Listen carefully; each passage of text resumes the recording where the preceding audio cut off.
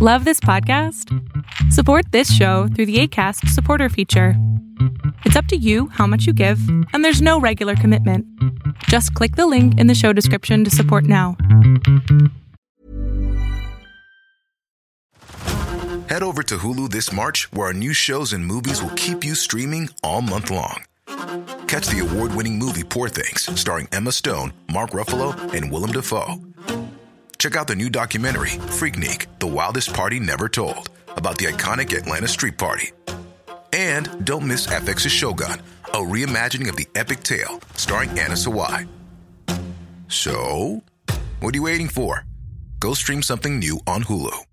If you thought the only way to get a more defined jawline with natural-looking results was through surgery, think again. Juvederm Volux XC is a non-surgical injectable gel filler that improves moderate to severe loss of jawline definition and can help you achieve natural-looking results with little downtime. Even better, this improved definition lasts up to 1 year with optimal treatment. No maintenance required. Improve jawline definition for a smooth, sculpted look with Juvederm Volux XC. For important safety information and to find a licensed specialist, visit Juvederm.com. That's JUVEDERM.com. Not for people with severe allergic reactions, allergies to lidocaine, or the proteins used in Juvederm. Common side effects include injection site redness, swelling, pain, tenderness, firmness, lumps, bumps, bruising, discoloration, or itching. There's a risk of unintentional injection into a blood vessel, which can cause vision abnormalities, blindness, stroke, temporary scabs, or scarring. Talk to a licensed specialist to find out if it's right for you. Fiction, science fiction, horror, fantasy, crime, LGBT, thriller. You have now entered the House of Mystery with your hosts, Eric Shapiro, David North Martino, John Copenhaver, and Al Warren. Heard on KCAA 106.5 FM Los Angeles, 102.3 FM Riverside, and 105.0 AM Palm Springs. Okay, welcome back into the House of Mystery. We're at the interview part of the show. So joining us today is Canadian author Paul Lafferty. How are you today? Fantastic. Thanks, guys. How are you? Wonderful. Good. Delicious. Disturbed. So now let's talk about you. So how did you become a writer? Like where did it come from? You know what? This is something like most people I've toyed about since I was a kid. I remember always writing little things down. I always remember being the kid in class who would send you a stupid note so you would crack up and be thrown out of class. And then I would be like, hey, I didn't write that. That's not mine. I've always had little ideas like that. And then from what I did for a living for all those years, you start telling people little stories or you start putting stuff out there and people say, well, that's not bad. Put it together. So I've always wanted to do the idea, and then 5-6 years ago, it started coming together. It started all falling into place, and we started with this first book, Down the Lane. Well, but so you have some interesting things that happen in your life, and people seem to like to hear the stories. How do you get the confidence to actually put it in paper, to actually write it? So you know what? Near the end, hopefully it's something that'll come up with one of the other stories. What happened with me was, it's kind of a strange story. I started doing this job as a part-time job when I got out of university. I started working as a bouncer in a strip club, and within a couple of years, I was helping the guy who owned it run 3 different clubs. And it sounds really crazy. It's not a big rags to riches story. It's not, I was out there killing people or anything. But, within a couple of years, I bought a house. I had money in the bank. I had 2 cars. I had a motorcycle. I had all that done. And then when this guy went through some bad luck and the industry itself just kind of changed, all of a sudden I was back to making $500 a week. And no disrespect to anybody who's having problems with money, but it was a little hard to swallow. And I said, how did it go from this to this? Whoa, all the way back down to this. Wait, so when you were making $500 a week, were you still with the same guy, like doing bouncing, or you were just thrown out of that business? No, what happened was I finally decided to leave. I went to go work. Well, I guess for Canada, it's a normal job. I went to go work at a casino. I hated every second of it. And then someone else came back and said, why don't you come back and work part-time for who was our biggest rival? And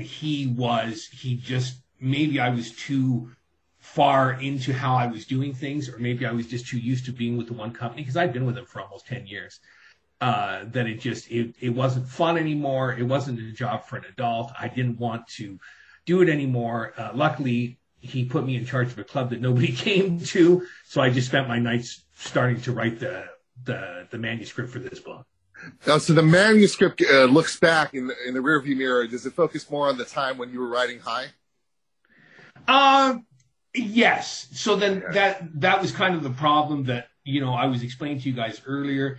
It didn't really have a focus. It didn't have much of an actual story. It was more like a book of anecdotes, which I'd like to do somewhere down the line too, if people still like these ones. But the theory being with the people that I had spoken to was, probably no one is really going to buy this as is, because, nobody knows who you are. There's not much context for all of these stories. Why don't you go back and write a fictional one? So I said, okay, let's try that. And that was the end result of what came out. Oh, so you had initially done a nonfiction version, or at least started it's sitting in a drawer somewhere. It's a little more than half done. Wow. Okay. What did you prefer? So it seemed like it was hinged on more of a business decision to go fictionalized, but which one did you prefer actually writing?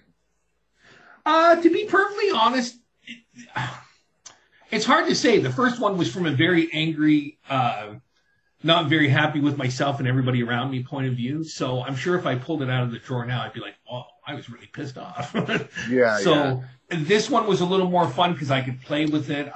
Of course, when you're writing when you're writing fiction, you can go over the top and you can be all crazy. So that was a little more fun to put the things in that people might say, well, that would have never happened, because I can say to them, well, yeah, that totally happened. I just had to make it fiction so nobody comes back and I get in trouble for it. Right. Yeah, you can always revert to saying, hey, as a matter of fact, it didn't happen.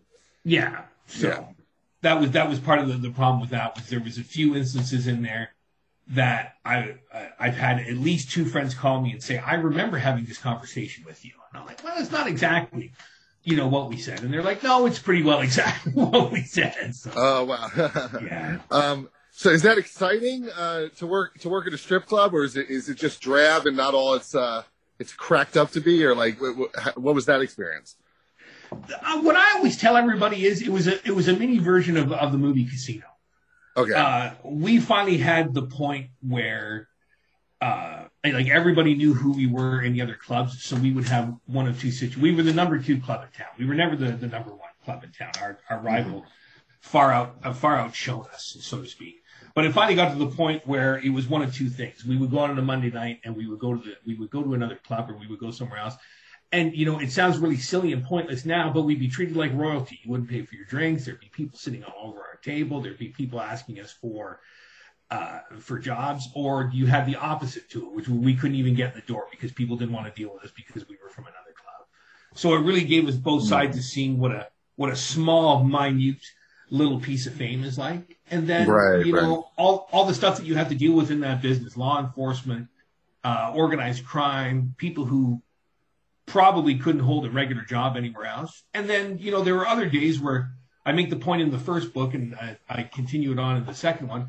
And some days I sat in the office and read the newspaper. Oh, yeah, it's more mundane.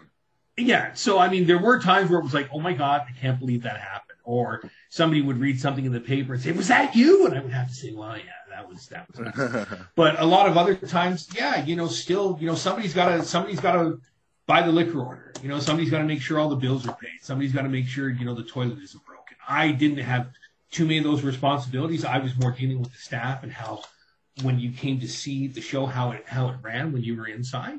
But by and large, it was, there's no doubt it was fun, and it was definitely financially benefiting to me, or I wouldn't have stayed so long.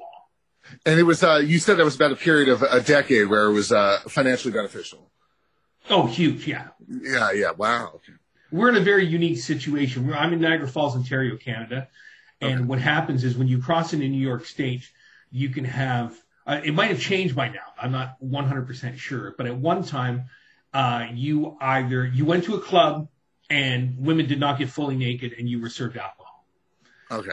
Or you went into a club and women were fully naked, but they were not allowed to serve alcohol. Yeah. They were not allowed to serve alcohol. Canada is kind of known as the Wild West. Get naked. Get naked. And unfortunately, things I'm not too proud of, but a lot of what we let the girls get away with. So it finally came to the point where we were in a club big enough that I was responsible for between 75 and 100 girls a night. Nice. So talk to me about what responsible means. Like, what were you exactly doing in the course of managing them? Basically, what we had to do was my boss came up with this insane idea that he wanted a mini version of a Vegas show. So we were one of the few clubs that had more than one girl on at one time. So you could come in, and the original idea was at the one end of the club, you had a girl dancing on stage, and at the far end of the club, you had another girl dancing on stage. So my job was to match up these two girls, which sounds pretty easy, but since they all hate each other, it wasn't as easy as it sounds. And then within a couple of months, he came to us one night. He was always one of these guys who had these fantastic, huge ideas.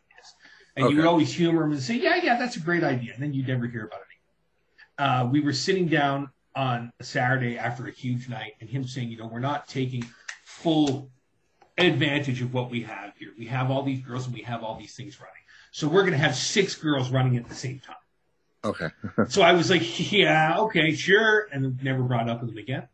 And then I came in the Monday morning and they had built 4 other stages. So my biggest responsibility was to take the list of girls, to find 6 girls who would kill each other and have them all go on stage. And then, of course, I don't like her music. I don't like her. You're not on stage with her. You're dancing at the same time she was. So basically the biggest part of the job was to make deals with these girls to say, okay, if you go on now, I'll leave you alone for 2 hours. Because I don't think anybody ever thinks of the mathematics of it. Even with a DJ who talks a lot, our time span was you were putting on 4 girls an hour with little breaks and stuff in between. So if you times that by 6, a little simple math there, we've got 24 girls an hour. So even with your 75 to 100 girls and little mishaps, they're all going on we used to figure about every 2.5 hours. And I would tell them, this is your promo for people seeing you and people want to dance in the back. But then, they're in the back and they don't want to come out, or they would hide, or, I'd tell them they were on stage and the next thing they'd be doing is getting changed and go home. And I'm like, what are you doing? So it's just, it sounds really silly to somebody who's never done it before, but I basically had to run this show every evening. Oh, now that is hard. I mean, managing anyone is hard, and let alone in an industry that's so unconventional. You're going to have more extreme personality types, I imagine. And then what would happen was, most of the other management I got along with, most of the other guys were good guys, and we had things that we were responsible for. And it was always understood that this was my show. This is what I was responsible for. But you get the new guy who, either wanted points with the boss or didn't get along with you. Well, why don't we do it this way? And then I'd always have to say, well, why don't you shut up? Because I've done this for a while and I don't really need your help. So usually it was external forces. Like everything else, I got a system of doing it. I brought in a buddy named, he was already working there, but a guy named Lee Beaupre wound up becoming a really good friend of mine who helped me do it. So we kind of played off each other. If I was the bad cop, he was the good cop. With the girls that he had to be the bad cop with, I was the good cop saying, okay, well, Lee told you this, I'll do that. So, and like everything else in the world, it has to have some kind of a system, because the original idea were the boss saying, well, just leave up a sign-up sheet and they'll show up when they're supposed to. Yeah, no, that wasn't ever going to work. That was the biggest part of my job. I wasn't the money guy. I wasn't the guy who made the schedule. For lack of a better term, I was the guy responsible for who you saw naked on stage when you came in. Right. Is that the main? That's the main frame of what you're depicting in the novel. That this job. one not so much. This one I made more of the first one I made more of a crime novel. Okay. So we could have an actual story about it, with the bar being the backdrop. And a couple of comments that I got from other friends was that was great. Okay, that's good. I mean, they want more. Yeah, what a couple of people reached out and said was that was great, but all the crazy bar stories and all the stuff you said over the years, why don't you incorporate that one in? So I'm kind of trying to do a flip, and I hope I don't fall on my face with it, but basically what the second one is going to be, the gang issue and the organized crime issue is going to kind of be pushed to the backstory of the book, where the the running the bar and all the craziness and telling people those stories is the main focus of this second. Oh, nice, interesting. And in the first one, you've got biker gangs, you got the mafia, and is that heavily fictionalized? No. Or is that not at all? Yeah, unfortunately not. Yeah. So you're dipping your toe into reality.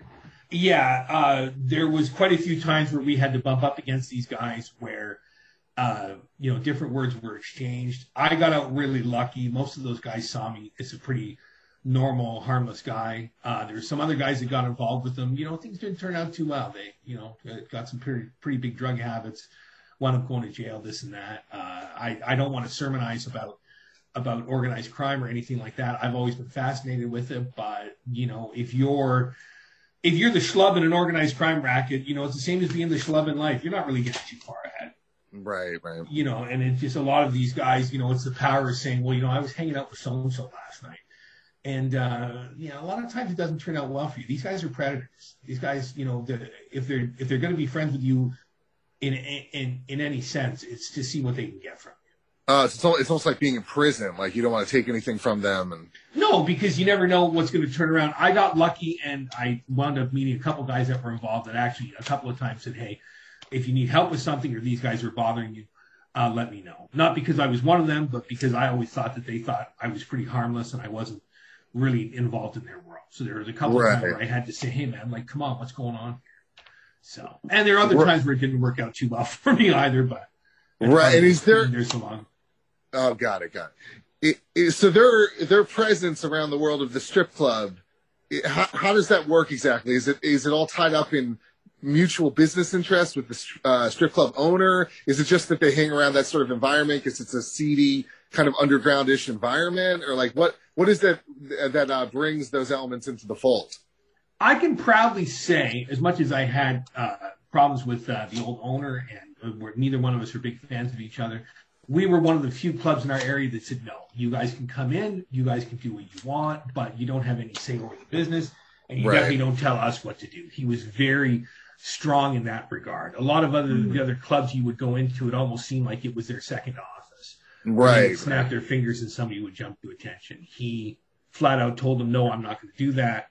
I own this and I own this solely. And then we were basically the guys who had to enforce it, which is easier said than done. It's one thing dealing with a bunch of tough guys at the door and telling them they got to go. It's another thing dealing with 15 guys that are from, I won't name any gang, but are from a pretty powerful gang and say, oh, yeah, well, we'll be back. So. Yeah, I was going to say, because, it's not just easy to say, stay away from me, because it's in the nature of criminals, they're not going to want to listen. So it had to be an ongoing source of pressure.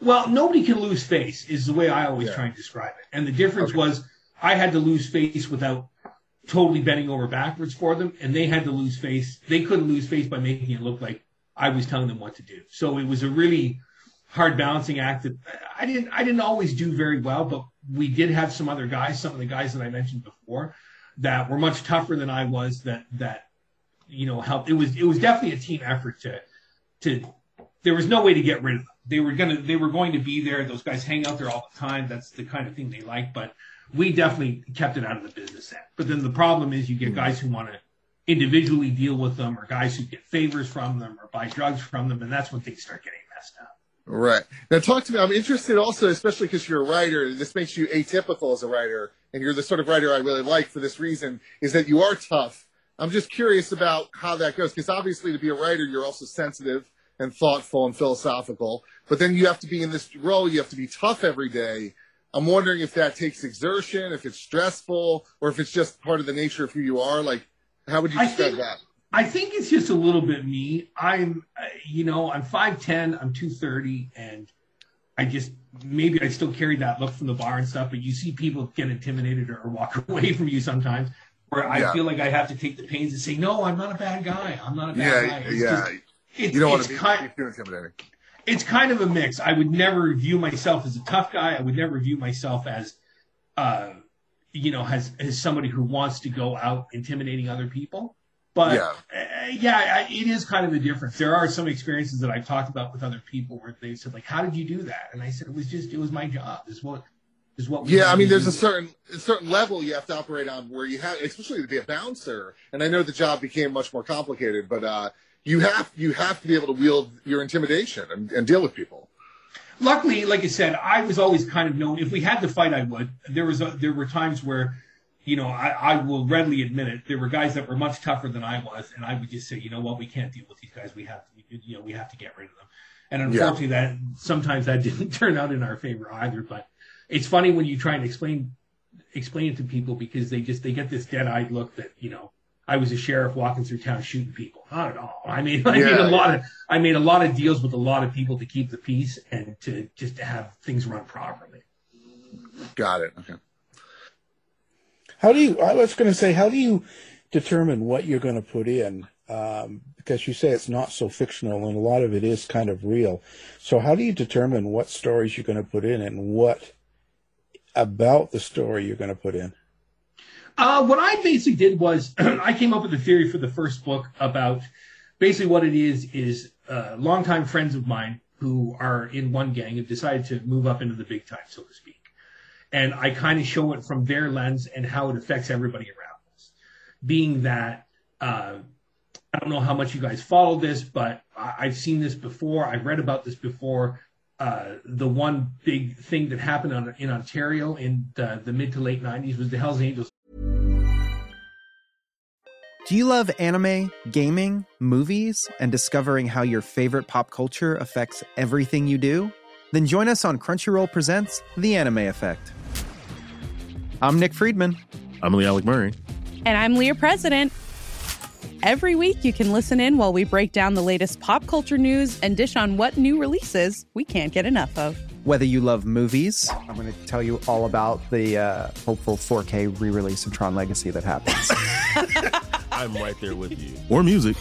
The music in this show is absolutely incredible. Or anime. And under this mask is another mask. You can discover your new favorites right here on The Anime Effect. Listen every Friday wherever you get your podcasts and watch full video episodes on Crunchyroll or on the Crunchyroll YouTube channel. Ryan Reynolds here from Mint Mobile. With the price of just about everything going up during inflation, we thought we'd bring our prices down. So to help us, we brought in a reverse auctioneer, which is apparently a thing. Mint Mobile Unlimited Premium Wireless. How to get 30, 30, bit to get 30, bit to get 20, 20, 20, bit to get 20, 20, bit to get 15, 15, 15, 15, just $15 a month? Sold! Give it a try at mintmobile.com/switch. $45 up front for 3 months plus taxes and fees. Promo rate for new customers for limited time. Unlimited more than 40 gigabytes per month. Slows full terms at mintmobile.com.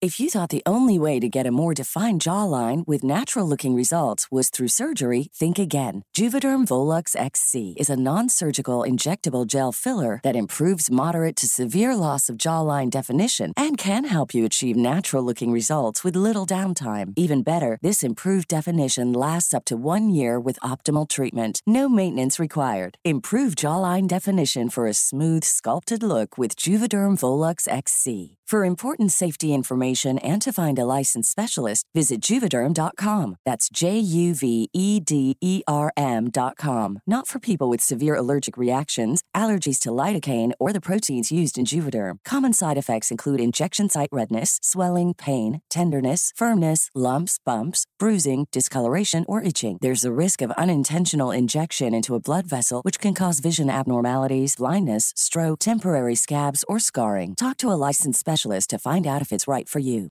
Hey, I'm Ryan Reynolds. At Mint Mobile, we like to do the opposite of what Big Wireless does. They charge you a lot, we charge you a little. So naturally, when they announced they'd be raising their prices due to inflation, we decided to deflate our prices due to not hating you.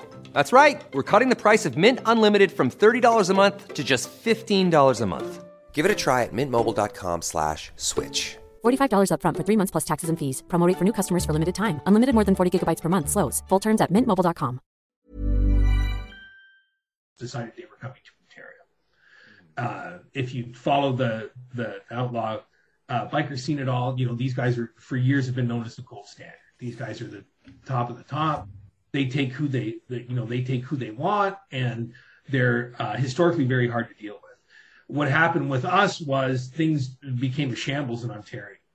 And I took little side pieces of that to push the story along. That there are two main characters in the book that decide that they're going to go with a bigger gang.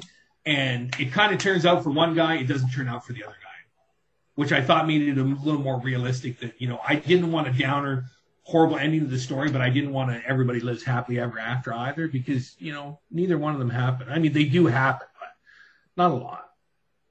Did you have some sort of a goal in the fact of what people get out of the book? So when someone reads your book at the end of it, other than the story or some of the things in the book, was there another purpose or another thing you were trying to get across to the reader? I don't want to get up on my high horse here, or my soapbox, or whatever you want to call it, but people can definitely change things.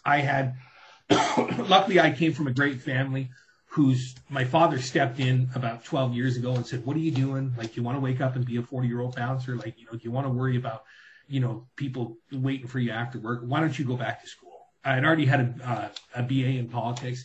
I said, why don't you go back and become a teacher and a writer? It's what you always wanted to do anyway. And I said, how am I going to do that now? I have a house, I have responsibilities, I have things to take care of. And he stepped in. Him and my mom had done fairly well financially. He said, I will pay for you to go back to school as long as you take care of all of your other things. So that was what set everything in motion, and just to show that people can change. I think a lot of people in everyday life, you know, are trapped. It was a hard slog. I still had to work here and there. I still, you know, you felt like a bum because I had to go. By this time, unfortunately, my dad never got to see the success, but I would have to go to my mom and say, you know, can I have $300? Like, I got to pay this bill.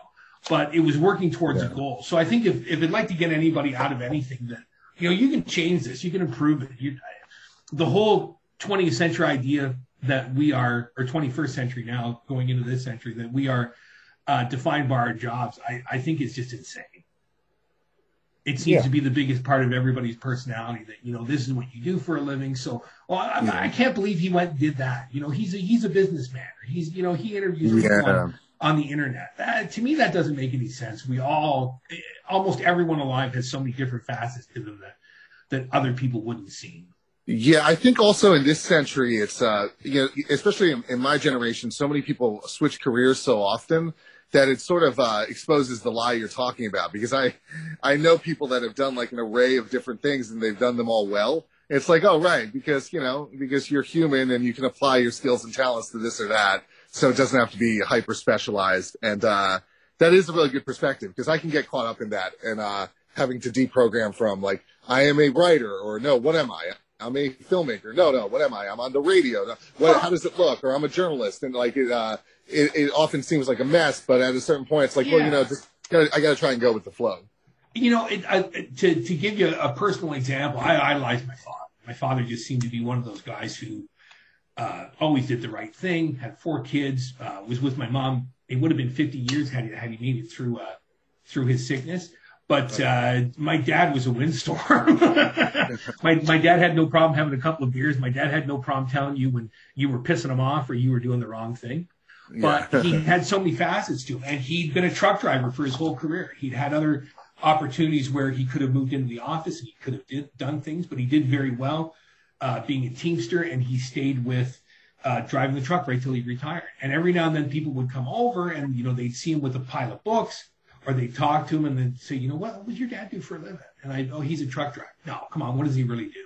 Yeah. So, you know, was he defined by driving that truck? Absolutely not. But it's what allowed him to live the way he did. And they were quite comfortable after he retired. So I'd kind of like to do, you know, I'd like to do the same thing in my own way. I enjoy my teaching and I enjoy my writing, but, you know, is this fully everything I'm ever going to do? I would hope not. Yeah, it's a really healthy point of view, because it keeps you like fertile, expansive. You know, you're not. I think it's very, very easy to become obsessive about your vocation, and like you said, let it define you. And it's like it has to be the nature of every single thing you're doing or expressing, and that gets really stale. It does, and when your job, again, like, not to put down what he did for a living, it's why I'm where I am. But, you know, would you really come home and obsess about your truck 24 hours a day? Would you really be worried about what the other guys were doing when you weren't there? No, like, that was his job, and he went in. I remember him doing extremely long hours when we were kids, and sometimes he went on the road briefly, and you wouldn't see him for 3 or 4 days. But then he decided that, you know, that wasn't a family life, so he made the choice to stay home. You know, and in between that, you know, we didn't hear about the trucking industry. We didn't hear about, you know, when he had to go on strike. I'm sure there was some huge issues that came up, like they always do between relationships, but we never saw any of that. So I'd kind of like to do the same thing in my own life. Like, is this what I'm doing? Yeah. And right now I'm kind of digging it, but I've got my problems too. So, hey, it all fits into the same glass, I guess. Yeah. At some point you may pivot. You never know. Yeah. You might go back to stripping. Yeah. Well, I don't know about that. I was, it's funny because still the most recent one was probably about 3 months ago, where the guy that I started with said, if things are really down, unfortunately we can't do it now because I don't know how situations are in lockdowns where you guys are, but I have to watch the news when I'm done with you guys. Supposedly because no one's paying attention, we're going into even stricter lockdown at the end of the month. Okay. So I feel bad for the guys who decided to stay in the business because now, when did they shut everything down? They shut everything down in the spring, and then they let you briefly reopen, and then they shut everything down again. Some of these guys haven't worked for 6 months. So, that's pretty tight on your wallet. Oh, man, yeah. Yeah. Well, does that affect your writing?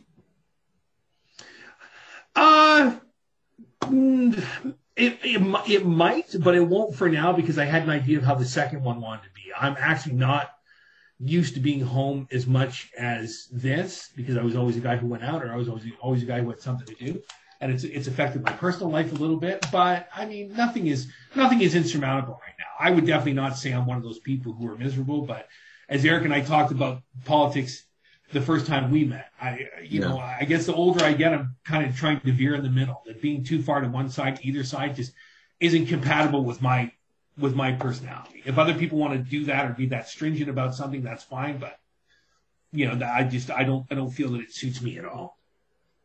Well, yeah, but so I just wonder. So now, when you're doing these books, where do you get your characters from then? Again, some people are based solely on people I knew, composites. There's one guy who takes every opportunity to tell everybody he was based on one of the characters. He's really proud about it.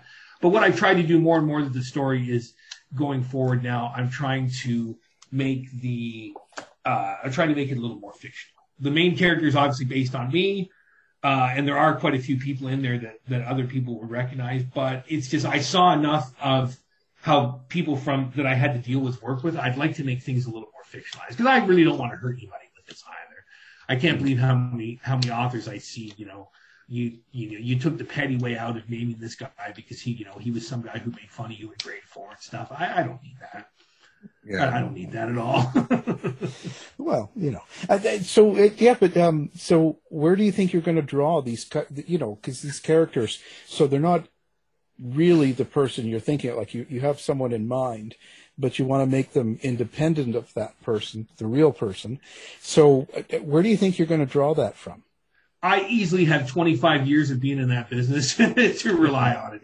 Even after I left the strip clubs, I went to go work at the biggest nightclub in town. And by the time I left, I pretty well became the old guy. I was the guy that they would come, and say, well, what do you think of this? Or what do you think of that? I was never the guy in charge, but I didn't have to do the grunt work that the young guys did, but I never had to do anything too forceful. So I still met all kind of people over the years. So there's a well from 2015 till about maybe 3 years ago, still the draw on for people to kind of make these characters about. So what's your practices of writing? How do you do it? Like, you just sit down and just go? Do you assign times, or does it have to be at a certain time?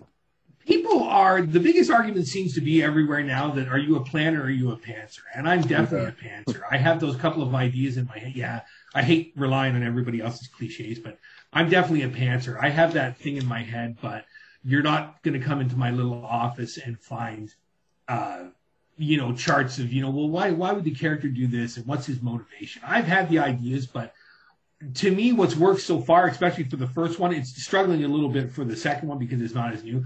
I just sit down and start writing. And then if I have to go back and edit it, then we'll edit it. If I have to go back and change things. But the planning hasn't been a big part of it, which is kind of the total opposite of what I have to do when I'm teaching. So I don't know. It's worked for me so far. I really don't want to change it. For somebody who has to write an entire 4 or 5 pages to explain what your character's about or what his motivation would be or his backstory, that's fine. But to me, let's just sit down and write this, and we can always go back and change it. Nothing is ever written in stone. So if it's bad, we change it. If it's good, we keep it in. Yeah, I always feel that with backstory and motivation, human beings are eternal. So I feel like in my process, the best thing to revert to is your instinct, because your intuition is going to sort of capture that poetic note of the eternal nature of a given person more than writing 5 pages about their backstory ever could. So it seems like, nobody is going to come up with something new at this point. It's just not going to happen. I've had the privilege of having people from both sides of the fence in law enforcement saying, no, that's pretty well how it turns out. So I'd like to think I'm on the right track. If things it's just using your instinct. Yeah, if things get too over the top, well, that's also because it's fiction. But I was always a little negative and one of those guys. That would never happen. Well, okay, maybe it wouldn't happen, but I'm writing a book, so I can write whatever the hell I want.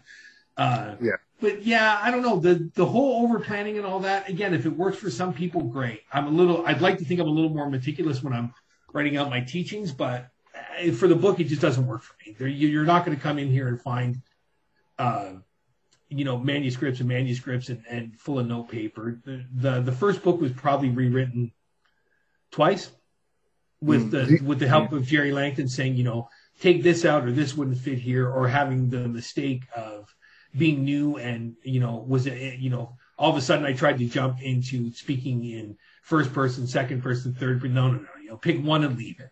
Little things like that. I think the structure is much more important than what you actually put down on the page for me at this point. Do you feel that being more spontaneous in terms of what you put down on the page, does that help you make it more emotional? Does it give it more of an aliveness? It makes it a little more emotional for me. I don't know if other people will see that, but again, just this whole too much planning is just, I don't know. It's not me. And I don't know. I would always, one thing that I tried to do with the first book that hopefully will carry into the second book is I just, from the minute this book starts, I want people not to be able to catch their breath, just to see how crazy this whole lifestyle was. So to do that and plan out and have a big scene where, I'm getting dressed in the morning, man, a lot of times I woke up in the clothes from the night before and I had 10 minutes to get out the door and get back to work. So, big scenes about, I laid out my tie and I got a good shape. To me, that doesn't help my story.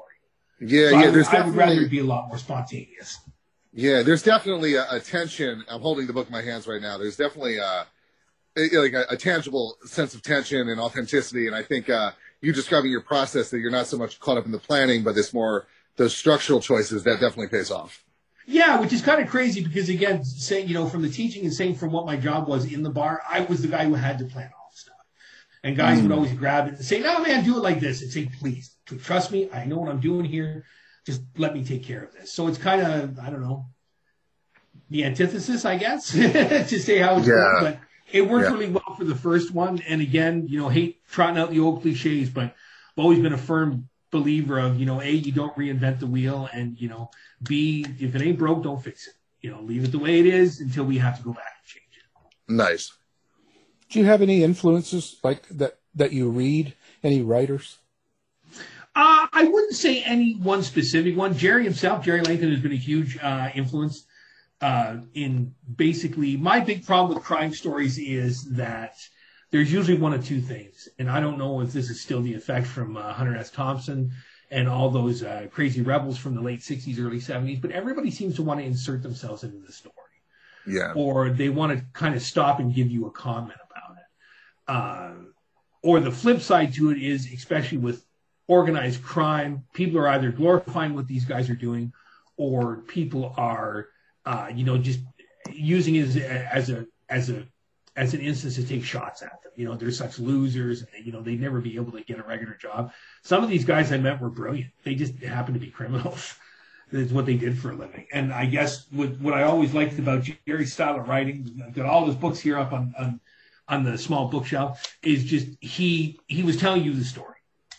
There was enough research done there that he could validate and back up what he was saying. There are some other Canadian crime authors. I read a lot of Yves Levine's book. He's well known for writing books. He's well known about writing about the Hells Angels and that.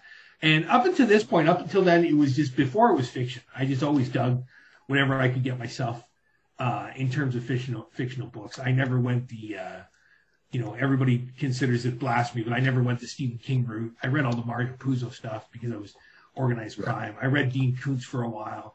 those kind of things. I enjoy a book that I can breeze through, but I also enjoy something that I have to stop and think about. The subject matter might be something that I've never personally dealt with. So it's a little all over the map. Okay. So now, how do people find you? Do you have a website or?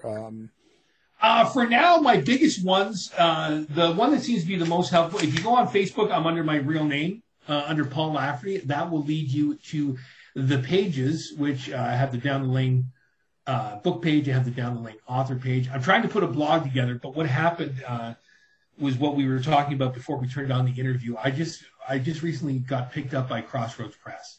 So they're going to be taking the first book, re-releasing it, and they're going to be doing the audiobook and all that stuff. For now, if anybody wants to look it up, your best bet would be to go downthelanebook.com. All one big word, which leads us to Amazon and other sites where you can buy the book. And if you're looking for what new stuff I'm working on right now or what I'm doing, I'm also on Twitter at Down the Lane Book. Twitter seems to be, for me, the most palatable of the platforms. It seems to be where I'm having the most fun. I'm not, putting my personal life into it. I'm not putting other things into it. I'm not getting sidetracked. It's about the book. So those would be the best ones. But people could definitely start with downthelanebook.com. They bring you right to Amazon. Then you can see the reviews that are out there and decide if this is something that is for you. Fantastic. We'll have that on our site as well. That'd be great.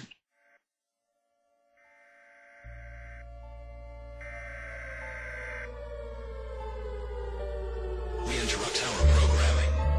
This is a national emergency. Important details will follow. Are you prepared? Legacy Food Storage. The best way to protect your family is by being prepared. Go now to legacyfoodstorage.com. Use coupon code HOM15 now for 15% off. Quick, go!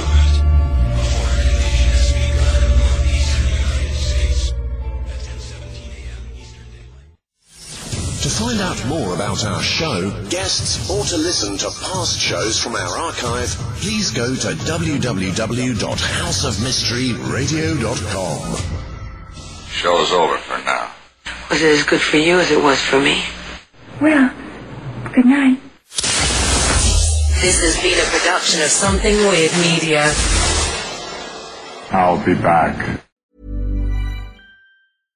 Subtle results, still you, but with fewer lines. Botox Cosmetic, out-of-botulinum toxin A, is a prescription medicine used to temporarily make moderate to severe frown lines, crow's feet, and forehead lines look better in adults. Effects of Botox Cosmetic may spread hours to weeks after injection, causing serious symptoms. Alert your doctor right away as difficulty swallowing, speaking, breathing, eye problems, or muscle weakness may be a sign of a life-threatening condition. Patients with these conditions before injection are at highest risk. Don't receive Botox Cosmetic if you have a skin infection. Side effects may include allergic reactions, injection site pain, headache, eyebrow and eyelid drooping, and eyelid swelling. Allergic reactions can include rash, welts, asthma symptoms, and dizziness. Tell your doctor about medical history, muscle or nerve conditions including ALS or Lou Gehrig's disease, myasthenia gravis, or Lambert-Eaton syndrome, and medications, including botulinum toxins, as these may increase the risk of serious side effects. For full safety information, visit BotoxCosmetic.com or call 877-351-0300. See for yourself at BotoxCosmetic.com.